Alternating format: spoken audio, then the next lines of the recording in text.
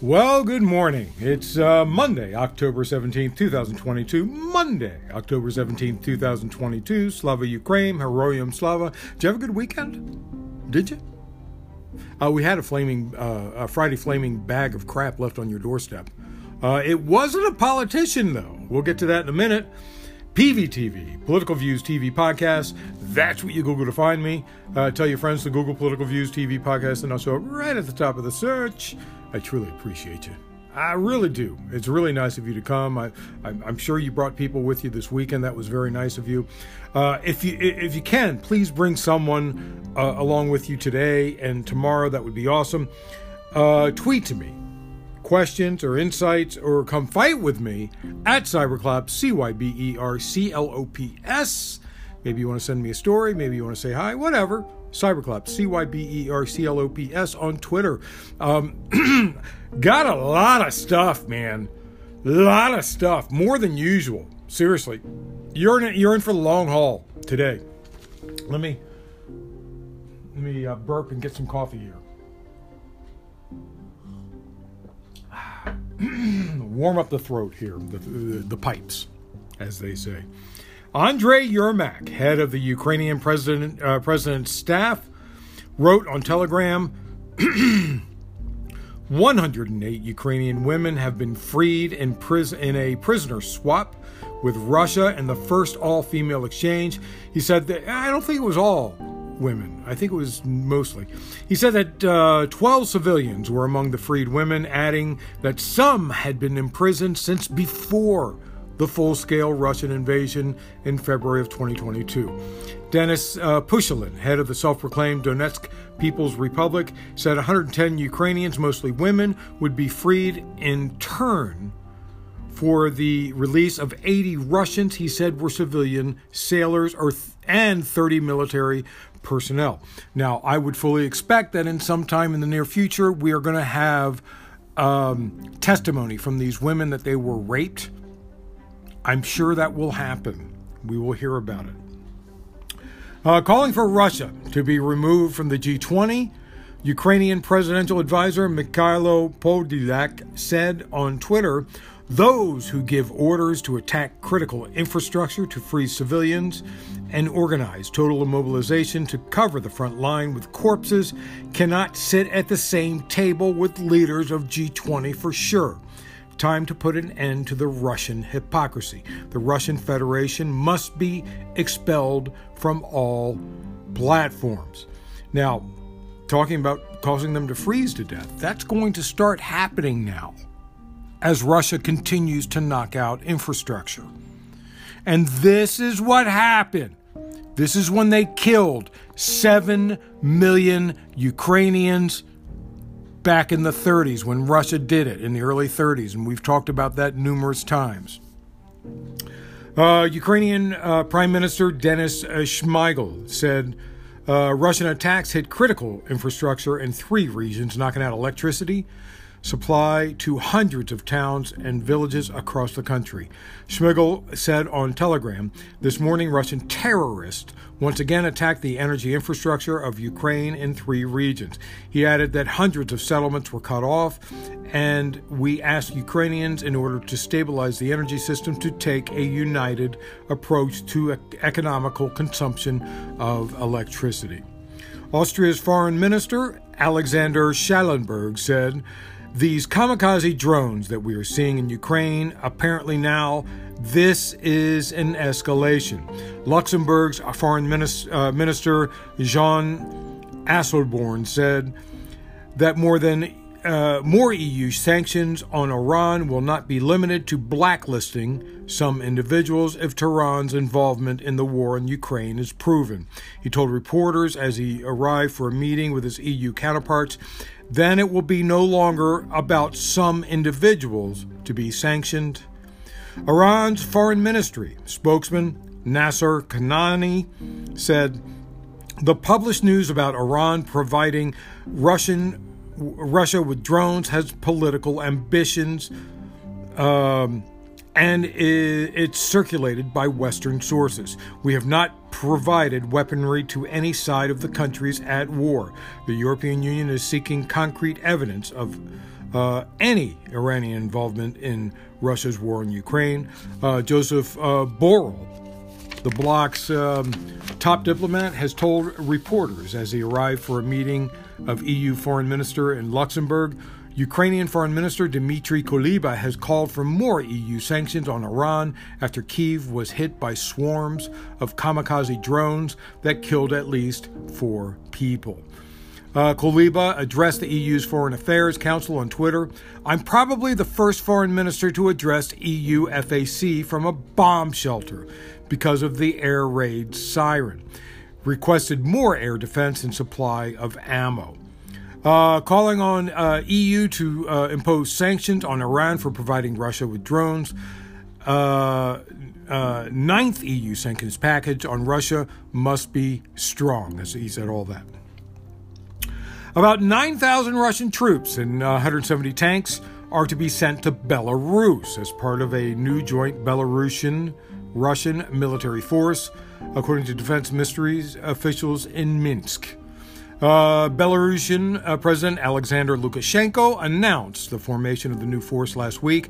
He said it was being created in response to Ukraine plotting an attack on its former Soviet neighbor. But Lukashenko didn't provide any evidence. And we've talked about this. We know Ukraine will not attack because and even if there is an attack and they claim it's Ukraine, you know it was a false flag. Because Ukraine is not insane. They would not do that. Zelensky would not do that. It's suicide to do that because then he would lose support from countries. Russia has told a top United Nations official that the extension of a deal that allows grain exports to leave Ukrainian ports is dependent on the West easing agricultural and fertilizer sanctions in a meeting in Moscow. Russia's defense minister, Alexander Fomin. In a meeting in Moscow, right? Let me do that again. In a meeting in Moscow, Russia's deputy defense minister, Alexander Fomin, told UN Undersecretary General Martin Griffiths that extending the deal directly depends on ensuring full implementation of all previously reached agreements. Russia says the impact of Western sanctions on logistics, payments, shipping, and insurance prevents it from exporting fertilizers, and that easing those restrictions was a key part of the deal brokered in July by Turkey and the UN. I will say to that, the EU is not blocking fertilizer in any way at all. It's not blocking it in any way at all. They need fertilizer. The entire world needs fertilizer. Otherwise, we're going to have to go to, what is it called again? That island in the Atlantic Ocean? I'm forgetting. There's a whole story in there. I'm not going to get into it right now. About in the 1800s, because we needed fertilizer, the United States, this is the side note, the United States grabbed a bunch of islands in the Atlantic and the Pacific because they never get rained on, but birds are around them all the time, and birds crap all the time. There were several feet of crap that they were blowing up in those islands and breaking apart to bring as fertilizer to the United States. I'm not kidding. Bird crap, which is really, really good fertilizer, by the way. Bird crap, the best fertilizer ever. Moving on. Russia's former president, Dmitry Medvedev, psycho, crazy Dmitry Medvedev, has warned Israel against supplying weapons to Ukraine, saying any move to increase Kyiv forces would severely damage bilateral ties. Medvedev said on Telegram, Israel appears to be getting ready to supply weapons to the Kyiv regime. A very reckless move. It would destroy all bilateral relations between our countries. So far, Israel has sent humanitarian aid, including helmets, to Ukraine, but has not sent any weapons. But I guess it could do the same thing that Iran is doing, and then say, oh, we're not doing anything. A British intelligence update says the logistic issues faced by Russian forces in southern Ukraine have become more acute following the blast on the Kerch Bridge in Crimea. Can I say something about the blast of the Kerch Bridge in Crimea? Crimea River! Ha ha ha! Anyway, the UK Ministry of Defense tweeted, with the Russian presence in Kherson strained and the supply routes through Crimea degraded, the ground line of communication through Zaporizhia Oblast is becoming more important to the sustainability of the Russian occupation. And let me tell you, that blast, there will be more. I'm sure of it. Former Russian state television journalist Marina Ovsyannikova, wait a minute, I should say, if they take out one other section of the bridge, then that would cause problems getting to the other section of the bridge. And they should probably do that. Former Russian state television journalist Marina Ovsyannikova, who protested against President Vladimir Putin's Ukraine offensive during a live broadcast, has fled the country, according to her lawyer. Remember, she was under house arrest pending her upcoming trial, where they would have put her in prison forever. Remember, we said we hoped she could get out, and that she is somewhere right now. And of course, she will be hired by some news organization to speak out against Putin. Anyway, her lawyer said Ovsyannikova and her daughter left Russia a few hours after departing from the address where she was under house arrest.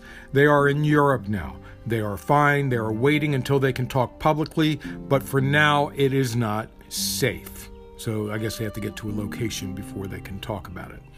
At least 4 people, including a pregnant woman and her husband, were killed in drone attacks on Kyiv today. According to Kyiv Mayor Vitaly Klitschko, several explosions have hit a central district of Ukraine's capital. Klitschko said on Telegram that the blast hit the Shevchenkivsky district and damaged a number of residential buildings. He wrote rescuers are on the site. The Kyiv mayor says 2 people killed in the one drone attack in Ukraine's capital were a young married couple. He said during search and rescue operations in a residential building in the center where Russian drones hit, the bodies of 3 dead civilians were pulled out. Among them, a young couple, a husband, and a wife who were expecting a child. The woman was 6 months pregnant. Russia is a terrorist country. Zelensky said, all night and all morning, the enemy terrorizes the civilian population. Kamikaze drones and missiles are attacking all of Ukraine. The enemy can attack our cities, but it won't be able to break us. Ukraine's military said it had destroyed 37 Russian drones since Sunday evening, or around 85% of those involved in the attacks. 5 got through, and those were the ones that caused that destruction. Zelensky said on Telegram, it seems that the current enemy unites in its evil. And by the way, I should say, once those air defense systems are in, I'm hoping it will be better. And I guess maybe Russia, is sending all these missiles now because they won't be able to later because of the new air defense systems that are coming in. Zelensky says on Telegram, it seems that the current enemy unites in its evil all previous enemies of our statehood. It acts insidiously, kills civilians, hits housing, infrastructure. Today, as a result of the occupiers' attack on a residential building in Kyiv, 4 people have already died. Among them is a young family who was expecting a child. Search and rescue operations are still ongoing. Terror must lose and will lose, and Ukraine will prevail and will bring to justice every Russian terrorist, from commanders to privates who carried out criminal orders. Russian rockets hit the eastern region of Sumy, killing at least 4 people. We've talked about Sumy before. It is right next to the border with Russia. I mean, it's like a couple miles from the border. The regional governor, Dmytro Zivitsky, said on Telegram at 5:20 0220 GMT, In the morning, at 5:20 in the morning, 3 Russian rockets hit a civilian infrastructure facility. At least 3 people died, 9 are injured. There are still people under the rubble. Since then, the death toll has risen to 8 since his announcement. Ukrainian, and it might be more now. Ukrainian President Volodymyr Zelensky said yesterday in his nightly address that Russian and Ukrainian forces are engaged in heavy fighting around 2 towns in Ukraine's eastern Donbas region and in the Kherson province in the south. He said the key hotspots in Donbas are Soledar and Bakhmut. Very heavy fighting is going on there. Russia's defense ministry said yesterday its forces had repelled efforts by Ukrainian troops to advance into Donetsk, Kherson, and Mykolaiv regions. And, of course, we cannot confirm that. That's what they said. The mayor in Ukrainian port city of Mykolaiv, Alexander Sankovich, said in Mykolaiv, 3 drones hit an object of industrial infrastructure where tanks with sunflower oil, not tanks as in firing tanks, tanks as in oil tanks, with sunflower oil were ignited. And what a shock! State nuclear energy firm Energodom has said Ukraine's Zaporizhzhia nuclear power plant has been disconnected from the power grid. That's 3 times in the last 10 days after Russian shelling prompting backup generators to kick in. Energodom said Russian terrorists once again shelled critical infrastructure substations in Ukraine's controlled territory, resulting in the shutdown of at least 750 kilovolts, according to ZNPP. Dniprovska communications line at 3:59. Now that I have your attention, let's try to fix the world, the rest of the world. Let's start with China this time. Back in 2018, and we've talked about this before because he changed the laws. Back in 2018, President Xi Jinping made it possible to become emperor. The previous presidents were limited to 5-year terms. Xi changed the law to allow unlimited terms. It's not really emperor, I guess, really. The National People's Congress removed the 2-term limit. He will now appoint himself president for another 5 years, or you can call him an emperor or dictator, whatever you want, whatever you choose. He became president in 2012. In 2015, President Xi overhauled the structure of the military. He abolished the 4 military headquarters, staff, politics, logistics, and armaments, and replaced them with 15 smaller agencies that reduced the power of any one agency or leader.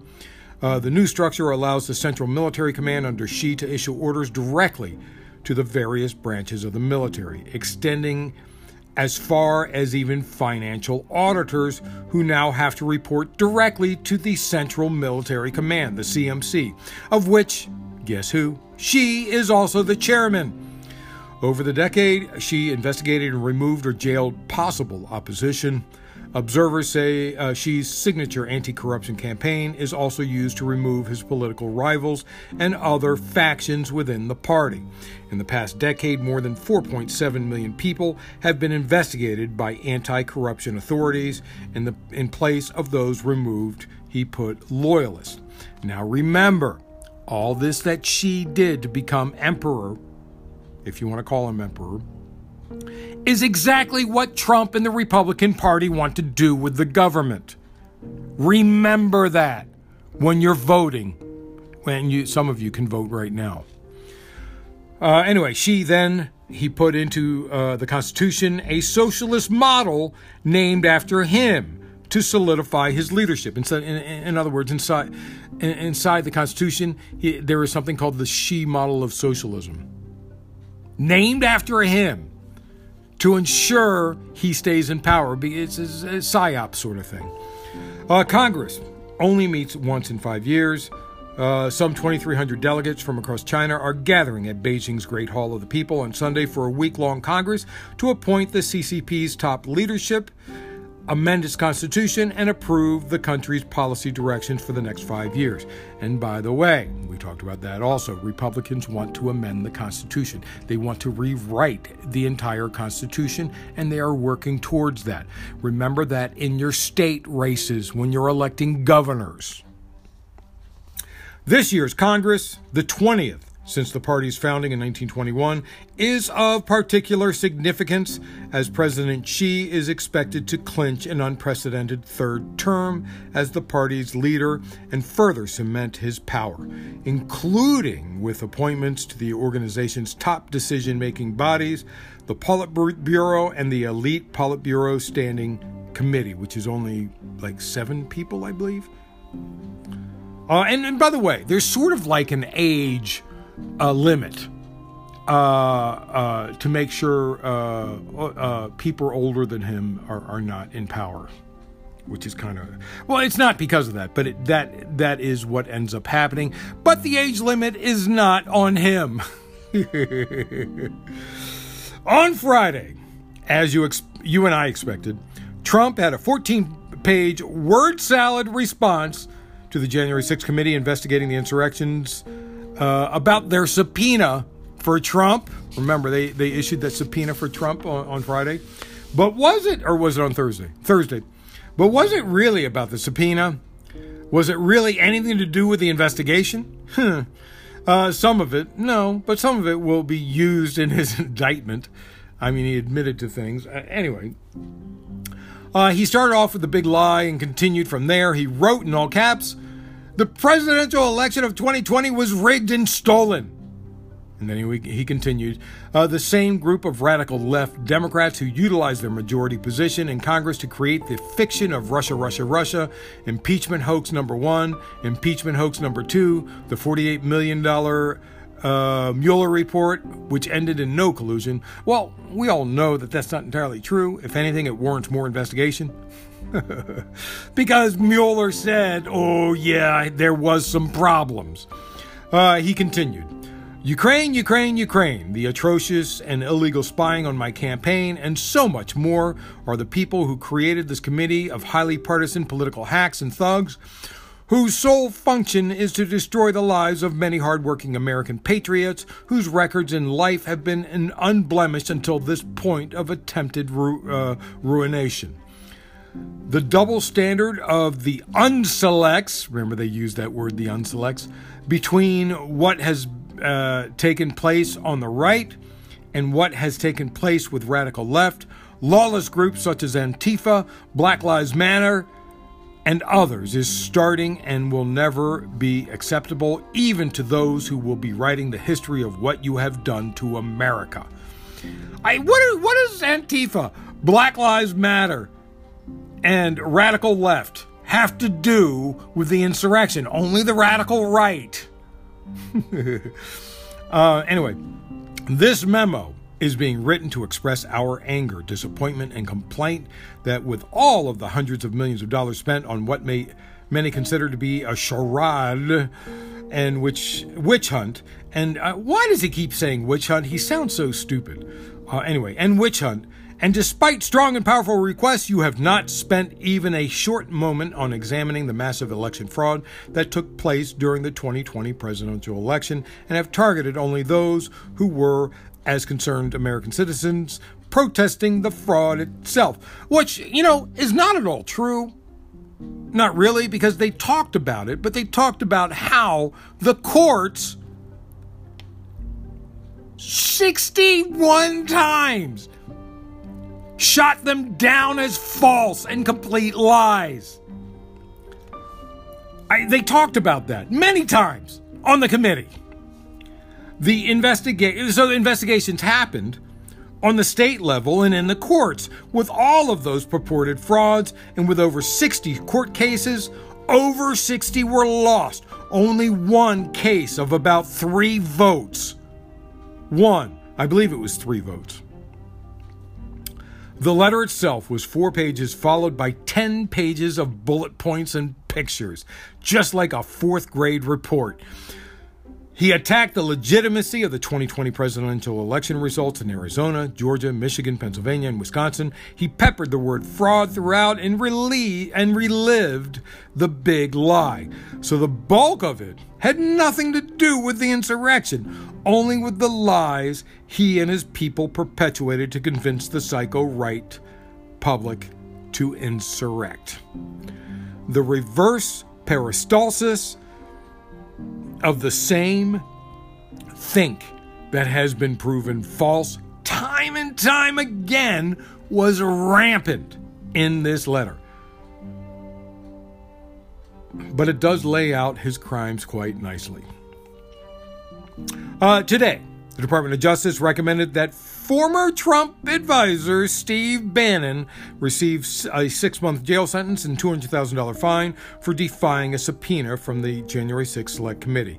In the filing, the Department of Justice said the defendant flouted the committee's authority and ignored the subpoena's demands for his sustained bad faith contempt of Congress. The defendant should be sentenced to 6 months imprisonment, the top end of the sentencing guidelines range, and fined $200,000 based on his insistence on paying the maximum fine rather than cooperate with the probation office's routine pre-sentencing final investigation. Bannon, in July, was found guilty of 2 counts of contempt of Congress for failing to comply with the subpoena issued by the January 6th committee. A day after his conviction, Bannon said that he was willing to go to jail over his support for Trump. Bannon told Fox News, "I support Trump and the Constitution, and if they want to put me in jail for that, so be it." Bannon's sentencing is scheduled for October 21st, next week. Or is it the end of this week? It's at the end of this week, isn't it? Yeah, I do believe so. Isn't it? Isn't it? What is today? What is today? What is today? Yes, it's the end of this week. I guess that's Friday, right? Is that Friday? Yeah, October 21st. Of course, once Republicans are in office, they will. Once a presidential Republican is in office, he or she will give him a pass. As you know, Truth Social, Trump's media platform, is not doing well. The co-founder, Will Wilkerson, has turned whistleblower, alleging the firm violated federal securities laws and that the former president pressured executives to hand over lucrative shares to his wife. I guess he's planning on hiding his wealth, or in this case, his loss of wealth. Will Wilkerson, a former Trump Media and Technology Group executive, has told the SEC that the company bid to raise more than $1 billion via an investment vehicle known as a Special Purpose Acquisition Company. It's called a SPAC. You've probably heard of SPACs. I've talked about SPACs right here on this show. Anyway, it relied on fraudulent misrepresentations in violation of federal securities laws. Oh no! Not another case against Trump? Uh-oh. In that noose tightening around that bright orange neck, he has 90% of the company. Wilkerson, who was sacked from his role as senior vice president for operations last week after speaking to the Washington Post, filed a whistleblower complaint to the U.S. Securities and Exchange Commission in August. He backed his complaint with a cache of emails, documents, messages, and audio recordings, which detail a pattern of rancorous infighting, technical incompetence, and power struggles inside Trump media since its launch last year. You know, maybe you shouldn't have fired him if he was going to do this. Among the emails is an exchange between Wilkerson and fellow co-founder Andy Litinsky, who was allegedly fired as payback for refusing to hand over some of his shares worth millions to former First Lady Melania Trump, and that's according to the Washington Post. Trump had already been given 90% of the company's shares in exchange for the use of his name and some minor involvement. In the email, remember, remember, he anything he does politically, he has to announce on Truth Social before anything else. In the email provided to the SEC, Litinsky, who first met Trump in 2004 as a contestant on the TV show The Apprentice, said that Trump was retaliating against me by threatening to blow up the company if his demands are not met. The SEC was already investigating the merger, so this will stoke fires to cook Trump's goose. Wilker's lawyers have said that he is cooperating with investigators at the SEC, and New York-based federal prosecutors are also looking into alleged criminality at Trump Media in relation to the merger, which would have led to $1.3 billion cash injection, which Trump would have had control of. Think about that. Investors were promised more than $50 million. Investors were promised more than 50 million users by 2024. Right? That's just barely 14 months now. But so far, Trump, the main attraction on the platform, has less than 5 million followers, just a fraction of the 88 million he had on Twitter. So guess what? In 14 months, the piper's going to come blowing his pipe. So, moving on. The Warnock debate happened in Georgia when Herschel Walker was defending his support of police. He pulled out a badge from his hometown sheriff's department given to him as an honorary badge. This was akin to a 5-year-old playing cops and robbers, claiming he's a cop since he has the fake badge, you know. The moderator reminded him that props were not allowed, and he got called out for it. And the audience laughed. Oh my God. During Friday's debate, Walker had accused Warnock of calling officers names and caused morale to plummet. But Warnock cited the false claim from Walker that he had previously served in law enforcement. Warnock said, "One thing that I haven't done is I haven't pretended to be a police officer, and I've never ever threatened a shootout with police," which was alluding to more than a decade-old police report in which Walker discussed exchanging gunfire with police. Wow. Republican candidate Herschel Walker defended pulling out a sheriff's badge during the debate in Georgia. He told an NBC in an interview, Walker said, "This is from my hometown. This is from Johnson County, from the sheriff from Johnson County, which is a legit badge." Walker said everyone can make fun, arguing that the badge means he has, the right to work with the police getting things done. Walker, however, later admitted it was an honorary badge and pushed back against the idea, which NBC Walker read from a National Sheriff's Association statement that such badges should be left in trophy cases. You're not supposed to pull them out. That's telling people you're a cop. You can't do that. Then on Sunday, Walker didn't show up for the second event. Raphael Warnock ended up debating an empty podium. Well, not really. One libertarian showed up. He called out Walker for lying about his well-documented history of violence and opposing student debt relief, prescription drug price reforms, and other popular policy moves, which, of course, any libertarian would also hate. Warnock said, "I think Herschel Walker, if he were here, should tell the people of Georgia why he thinks they should pay for expensive insulin, and pharmaceutical companies should be able to charge us whatever they like," referring to Walker's opposition of the Inflation Reduction Act. Walker, who refused to attend Sunday's event, has campaigned against the Inflation Reduction Act and mocked its climate investments. During the evening, Warnock largely declined to spotlight the revelations about Walker's personal life, including accusations that he paid for a former girlfriend's abortion in 2009. After the revelations, and you know what, that's smart. He should stay away from that because he's a pastor and he's pro-choice. After the revelations, Warnock told reporters that he would let the pundits decide how they think it will impact the race. But during Sunday's event, Warnock offered sharp criticism. He said, if Walker were here, I'd ask him about this disturbing history of violence. And we're not just talking about one woman, but multiple women.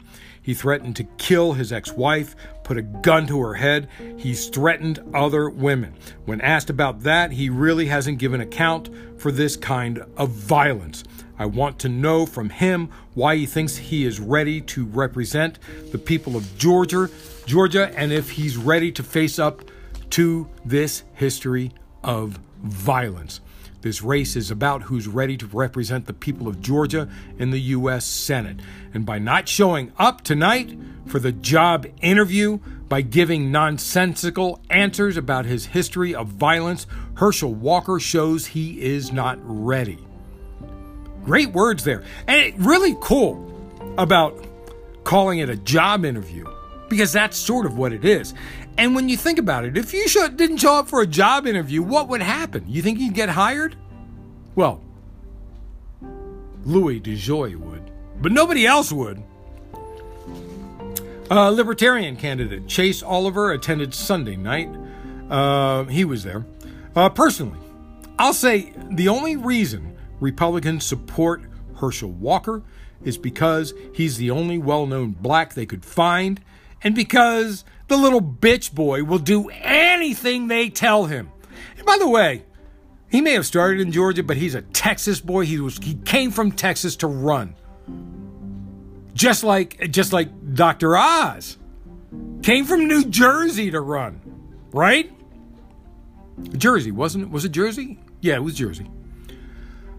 Do newspaper endorsements work? I think they do. The Philadelphia Inquirer had extremely strong words on Sunday. The paper not only endorsed Democratic U.S. Senate candidate John Fetterman, but also argued that his Republican opponent, Dr. Mehmet Oz, is wholly unprepared for the role. The Inquirer's board wrote Sunday that the U.S. President Joe Biden's first 2 years have been fruitful for Pennsylvania, but there is still much work to be done in Washington on issues that Pennsylvanians carry out, and progress on priorities such as protecting abortion rights and restoring the enhanced child tax credit could stall in a split Senate. That is just one reason why it is crucial for Pennsylvania voters to elect John Fetterman to the U.S. Senate in November. The board said, an experienced public servant, Fetterman has an abundance of the kind of values and priorities that are needed to move the nation forward. The paper also said Oz has refused to commit to opposing a national abortion ban, opposes the expanded child tax credit, would repeal the Affordable Care Act, and would vote against red flag gun control laws. The paper noted those positions are all reversals from views that Oz held as a Republican just a few years ago when he was on his show and he needed to be popular. If there are any values that Oz holds dear, it is difficult to ascertain what they are. In other words, you can't trust what he'll do. They didn't say that. I said that. They also said he has no public service experience and that he has cozied up to former President Donald Trump, who endorsed Oz in the primary, and that Oz has said that he would have voted to acquit Trump during the second impeachment after the insurrection of January 6th.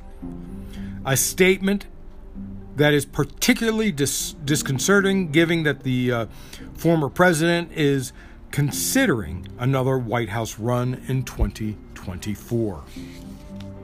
And this was a huge decision in West Virginia. For a party who claims to be pro-law enforcement, the Republican really screwed the pooch on this one, the Republicans.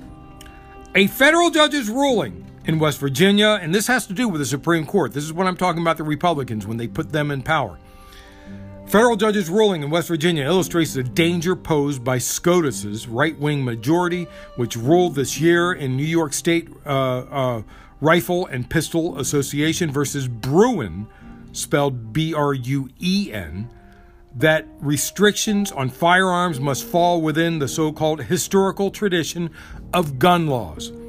A U.S. District Judge, Joseph Goodwin, ruled against a federal law prohibiting people from possessing firearms with serial numbers that have been altered, obliterated, or removed. Now, I see this decision as burning everything down because police do not want guns on the street without serial numbers. They don't want it. That means guns now are not required to have serial numbers. Goodwin said Wednesday that requiring serial numbers is not part of the historical tradition of firearms regulation and therefore runs afoul of the Second Amendment because serial numbers were not required until the 1968 Gun Control Act. He didn't say that. I said that. Goodwin's opinion demonstrates the far-right impact that the Bruen ruling could have on gun laws across the country. This all has to do with the far-right sociopath Justice Clarence Thomas's opinion about historical tradition. That's when he made the Bruen decision.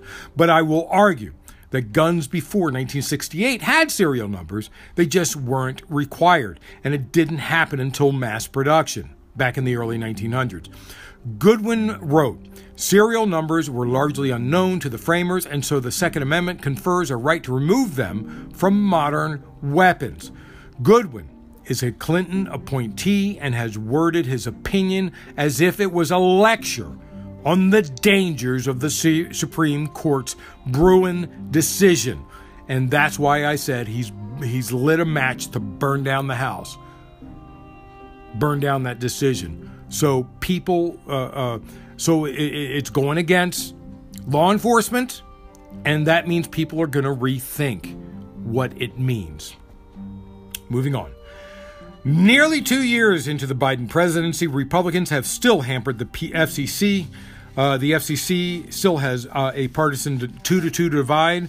The ongoing lack of Democratic majority at the key regulatory agency has undermined White House-backed efforts to secure universal access to high-speed internet and restore Obama-era net neutrality rules gutted by the Trump administration.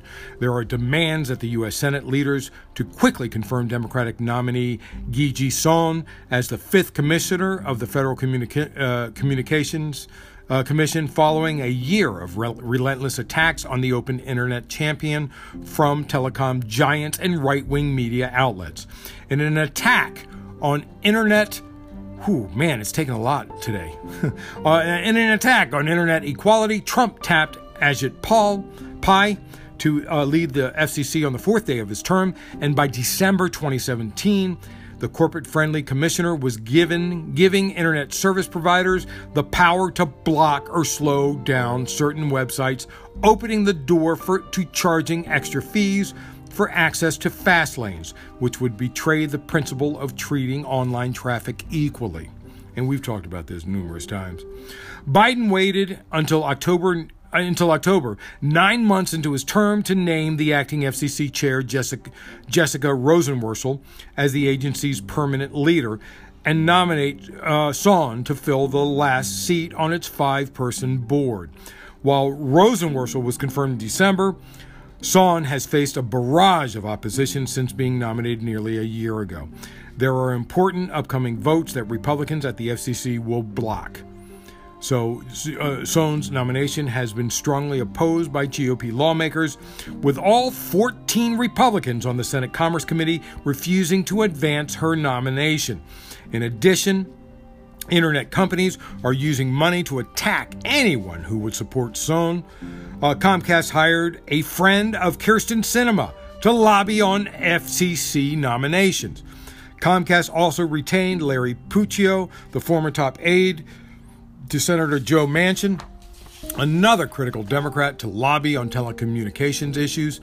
Joshua Steger, policy director at Free Press Action, which signed the letter demanding Sohn's confirmation, said in a statement, "The companies lobbying against Gigi Sohn are simply trying to do one thing: keep the FCC deadlocked for as long as possible, saying that we need a fully functioning FCC." According to Open Secrets, AT&T, Comcast, Verizon, and T-Mobile have spent more than $23 million lobbying Washington so far this year just for this. Moving on. This is a bad idea. Yeah, I will say that. Absolutely. Kroger has offered to buy Albertsons, removing another food chain as the food industry consolidates and would hurt competition. Remember, we talked about the huge profits the food industry is making right now because of the pandemic. Bernie Sanders is among those calling on the Biden administration to block the proposed merger between the rival grocery giants. It's not over yet.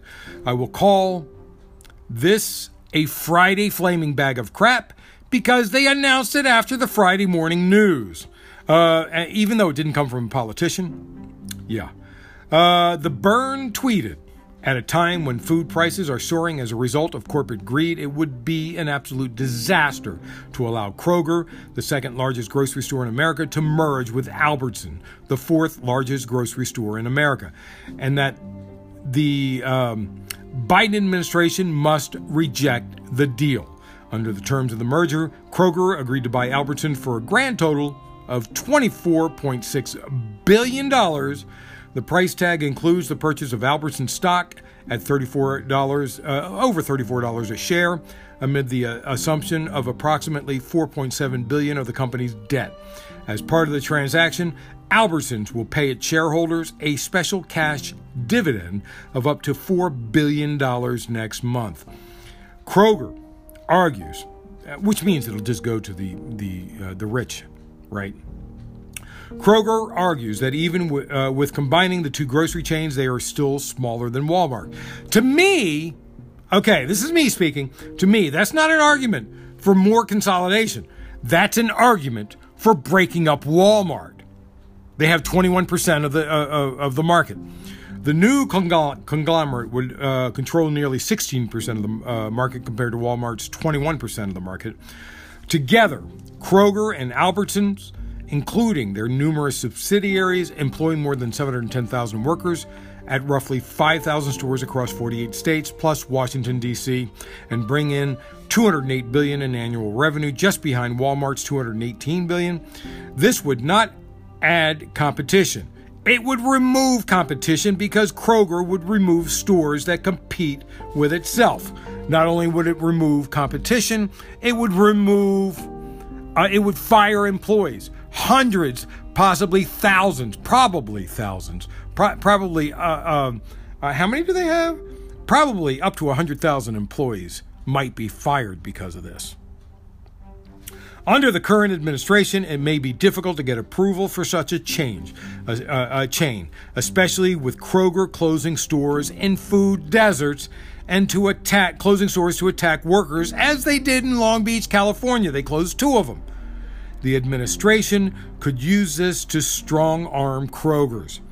If Kroger's offers to open grocery stores in food deserts where they are needed, they could sway the administration because that's one of their pet peeves.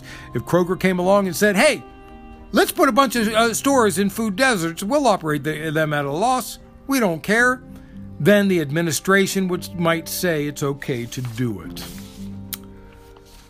Moving on to finally something that, the candy with your news report. And now I see this as a move to evolve. This is probably smart for them. They aren't boys anymore. They are around 30 years old. It's time, and they can evolve to become a different type of group. Who am I talking about, you say? BTS, of course. Not BTO, that's someone else from the 60s and 70s, or from the 70s, I think. After putting off for years with the blessing of South Korea, the 7-member K-pop boy band BTS has finally decided to start their mandatory military service. The band's record label confirmed today, with Jin, the oldest member, aiming to start the process at the end of the month. Military service is compulsory, mandatory in South Korea, where almost all able-bodied men are required to serve in the army for 18 months by the time they are 28 years old. South Korea's parliament passed a bill in 2020 allowing pop stars, namely those who excel in popular culture and art, to defer their service until the age of 30. It's time to pay the piper. With Jin turning 30 this year and the band's announcement of a break in June from the group's musical activities to pursue solo projects, members are now making plans to serve. BTS is expected to reconvene as a group around 2025, according to Big Hit Music, B-I-G-H-I, Big Hit Music. I guess they have a lot of time to write music, but really they're just going to be moving on, I think, and maybe they'll get together as, as a no longer a boy group, but just a regular group, because they aren't boys. Come on. Okay, Elvis did it. Elvis joined the military, right? He did it, and he did pretty good afterwards. So anyway, as this siren continues to ruin my podcast, that's it. Thanks for listening. Monday, October 17th, 2022. Monday, October 17th, 2022. 51 minutes. Oh my God, I'm so sorry, man. I am so sorry. I told you. I warned you in advance. There was a lot of stuff to get to. I got to tell you, I really appreciate you so much. If you can, bring someone with you today or tomorrow. PVTV. Political Views TV Podcast. That's what you Google to find me. Those 4 words, I'll show up right at the top of the search. Tweet to me questions, insights, or come fight with me at Cyberclops, CYBERCLOPS. Maybe you want to send me a story. Whatever you want to do, just send it to me. Or say hi. And remember, always remember, government profit is measured by the betterment of the people. Don't you ever forget it. I'm Peter Lawrence, reporting from Los Angeles.